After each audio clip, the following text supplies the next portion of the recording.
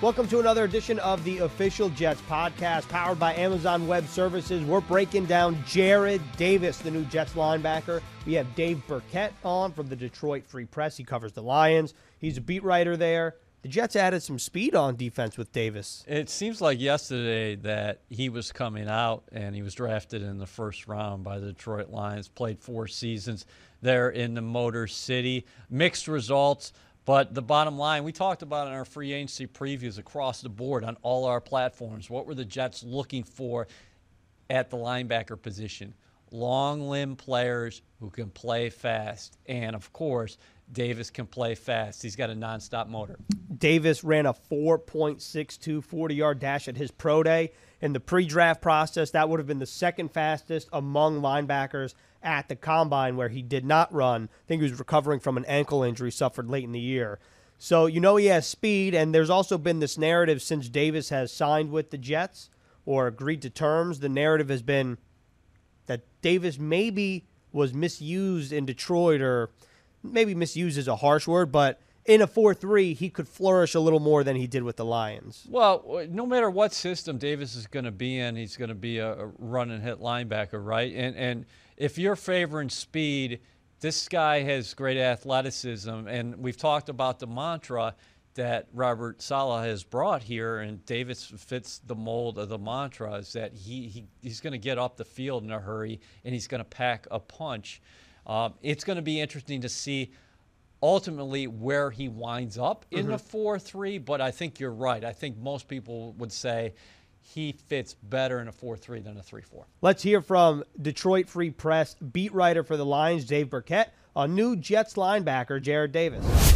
Now joined by Lions beat writer for the Detroit Free Press, Dave Burkett. Dave, thanks for joining us here on the Official Jets podcast. Yeah, happy to be here. How are you guys? Doing pretty well. You know, the Jets somewhat active in the beginning parts of free agency. Jarrad Davis now officially a member of the Green and White, a former Lion, of course.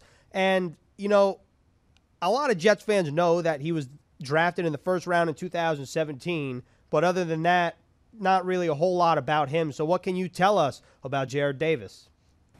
Well, look, I think Lions fans would tell you he was a little bit of a disappointing pick. Maybe didn't quite live up to the draft pick status. But I'll tell you what, I thought he started to show some things last year. They reduced his role a little bit. He seemed to really thrive doing some of those things early on in his career when they rushed him they used him as a little bit of a pass rusher. I thought he did some good things there too. Beyond the football stuff, anyone in the Lions building will tell you he's one of the hardest workers that they had. Leader, definitely leads by example type. Fiery football means a lot to him. So I think he checks off all those boxes that you want in a player off the field. Dave, we all know football is football, but could a scheme change help him? Not only is he getting a change of addresses here, but he's going from a 3-4 system in Detroit to a 4-3 defensive scheme under Robert Saleh and Jeff Ulbrich. Yeah, I think that's sort of what the thought around the league was. You know, I think maybe the money or the demand that there was for Jarrad surprised some people. But look, he's a talented player, and he's still pretty young. And really what happened, you think about it, he was drafted for one scheme when Jim Caldwell was the head coach back in 2017. You know, didn't play great as a rookie by any means, but then 2018, it's a different scheme, and it's either he's being asked to do different things, and that's where he was at the last 3 seasons. So I think that would be the hope, right, that maybe a change of scenery helps him. You know, the one thing, he does have to improve in his pass coverage a little bit if he's going to be a 3-down linebacker, but Jets fans will love the tenacity that he plays with. He will absolutely lay some people out in the field. Jarrad Davis, when you look at what he did at Florida even before being drafted by Detroit, he ran a 4.62 at his pro day, which would have been the second fastest time among linebackers at the combine. Can you talk about his play speed and if you could see that on the field with Detroit? Well, that's one thing that Matt Patricia tried to rein in a little bit because, again, throughout his career, I think the biggest issues were probably pass coverage and missing some tackles. And the one thing that Matt Patricia had said, I believe this was early last year, was that they were trying to slow him down because he plays too fast at times, right? And maybe he'll overrun a tackle or overrun a read because he goes 100 miles an hour at all times. So I think he has the speed to be an effective player in the league. It's just a matter of lining that up and making the right football plays with that speed. 10.5 sacks over the course of his Lions tenure. What made him such an effective blitzer? Well, really, it was a lot of that came in the one season, and he. I'm trying to remember if it was the year before that, maybe the year after. I think it was the year before where he said he actually worked with someone on some pass rush moves. The Lions were going to ask him to do a little bit more of that, and so he incorporated some of that in his game. So that's maybe an area that we did see some growth in, and that I was frankly a little bit disappointed that we didn't see him do that a little bit more, last season, because I think that's an area that maybe he can have some success in. It also looks like when you just look at his stats, 7 career forced fumbles, 5 in the past 2 seasons. Is that like a strength of his? Looking at the stats, it looks like it is. Well, I think that goes back to the tenacity. Honestly, he's in Detroit. He missed some tackles and he got beat on some routes, and there were some things that really frustrated some fans, and I think coaches and him too, for that matter. But you can go back and find some plays, as I said, where he just absolutely lays people out. He is a punisher on the field, and it's if he can hone that physicality and that speed that he has, and maybe playing for Robert Saleh in that defense and playing in a different scheme will allow him to do that. I think that's what when you're looking for on the bright side of this, and you say why are we giving a linebacker that maybe wasn't a starter all last season $7 million a year. I think that's what it is, because he can make some of those big time plays. Does he have some position flexibility as well? Because I know a lot of people are wondering what ultimately is going to happen with the Jets as far as the way their linebackers are lined up across the board. But, when you think of Davis and what potentially he could do in this system, I say maybe they shouldn't get too caught up in terms of whether he's on the middle or actually on the outside. Yeah, I don't think he's going to be an edge setter. He's probably not quite big enough for that, but he's definitely. I think he can play any of those off the ball linebacker positions.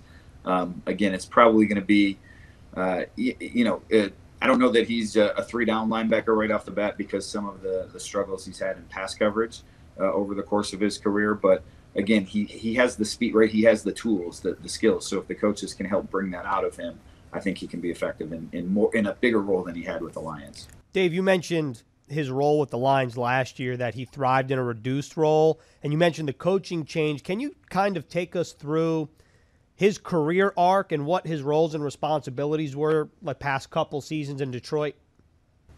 Yeah, I'm trying to remember what he did each of those 4 seasons. Again, his rookie year, I think he's feeling his way around the NFL a little bit, right? And you saw a lot of promise, and you thought, this guy was going to be a middle linebacker, and maybe be the anchor of the defense going forward. There were some of the same things, some of the struggles with in pass coverage and with the missed tackles. But, Patricia came in, he was still playing as an off-the-ball linebacker. He still did that, but they asked him to rush the passer a little bit more.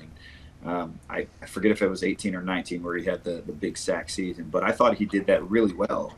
And I wanted to see more of that out of him as the Lions sort of, 2019, they drafted another middle linebacker, Jelani Tavai.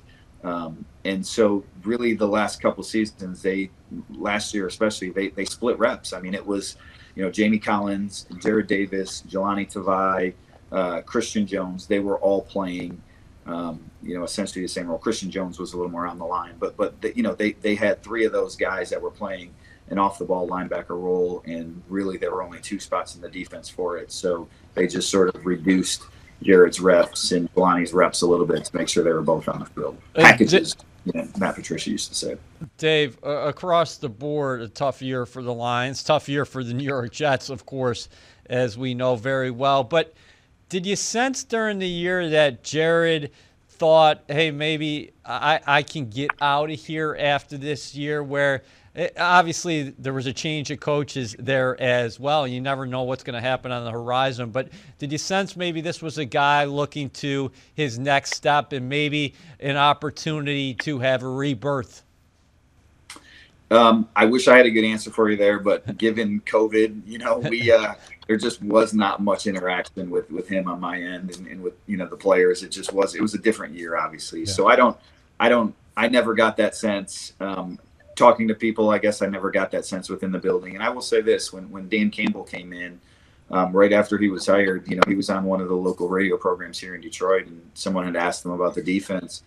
And he mentioned like 2 players, and one of them was Jarrad Davis. And just that when the Saints played the Lions last year, that number 40 Davis was a guy that they had circled in their room as, man, you better get a hat on him because this guy is going to come through and, he's just going to, knock the snot out of some people. So I think that's, again, what his strengths are, and it's just about harnessing that in the right way. Dave, what have your interactions with Jarrad Davis been like in the past? What kind of person is he? Yeah, again, I think, anyone in the building would tell you he's a really good, guy. Football means a lot to him, hard worker. I always found him to be an upstanding guy. If you needed if something went wrong in the game and he was part of it, he was there talking, at his locker after the game.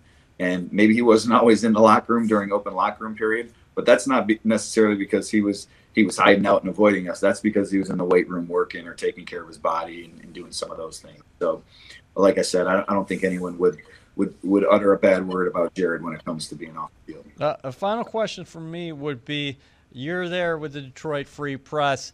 What was the reaction locally when Robert Saleh was hired by the New York Jets? A Michigan boy, local product, becoming the head coach of the Green and White. I got a lot of people here saying, what are the Lions doing? How could they not hire him, right? He's a Detroit guy, a Dearborn guy, right down the road from the Lions Allen Park facility, right? The Lions missed.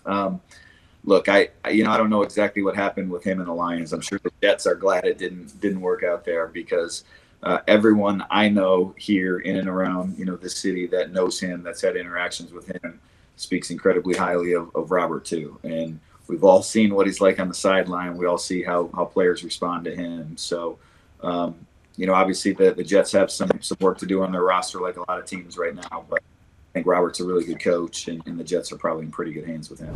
Great stuff from Burkett, and not only does Davis fit a need for what the Jets are looking for on the field when you think of speed and just the position he plays, but also another culture addition to this Jets locker room.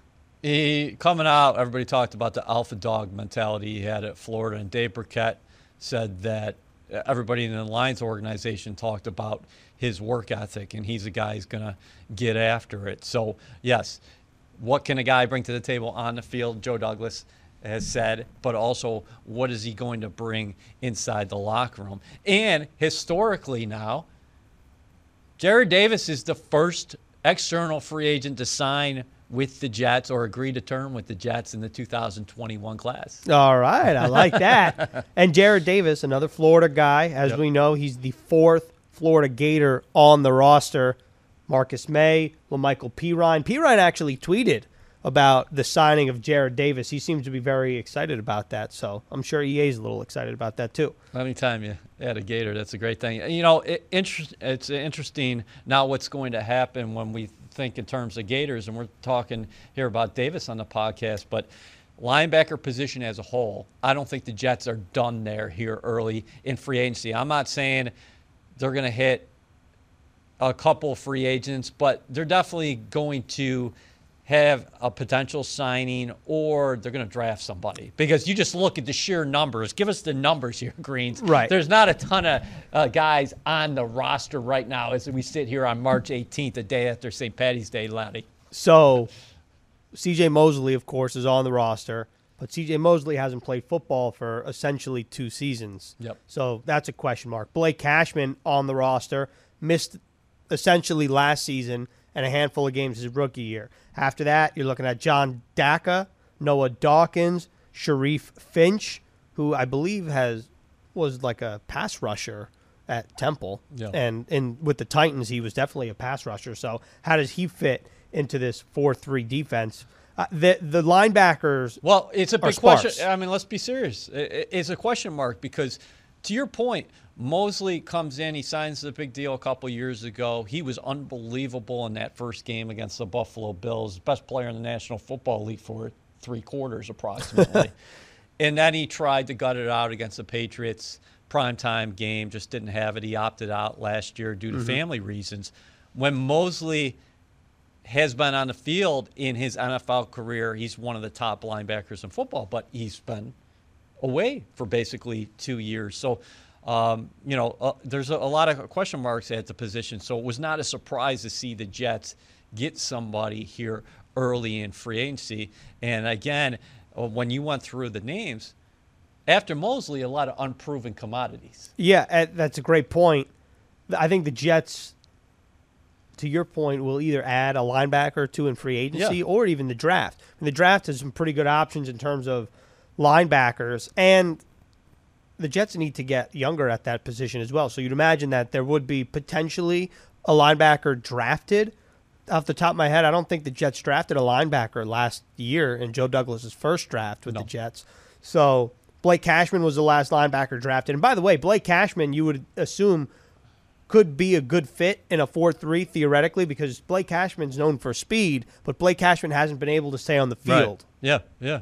So, and that might be a position that you fill on day 2 and day 3 of the NFL draft. But again, just from a pure depth perspective, not just at linebacker, the Jets are going to be very active in free agency as we continue here, because there's multiple tiers in free agency. But it's interesting that Davis was the first guy that they came to an agreement with, because there's such a clear pressing need. The great thing for the linebackers on this team is the defensive line is one of the primary strengths of the New York Jets roster. Quinnen Williams at the top of the list, right? You bring in Carl Lewis, the speedster, the former track champion, Olympic. Let's put him at receiver.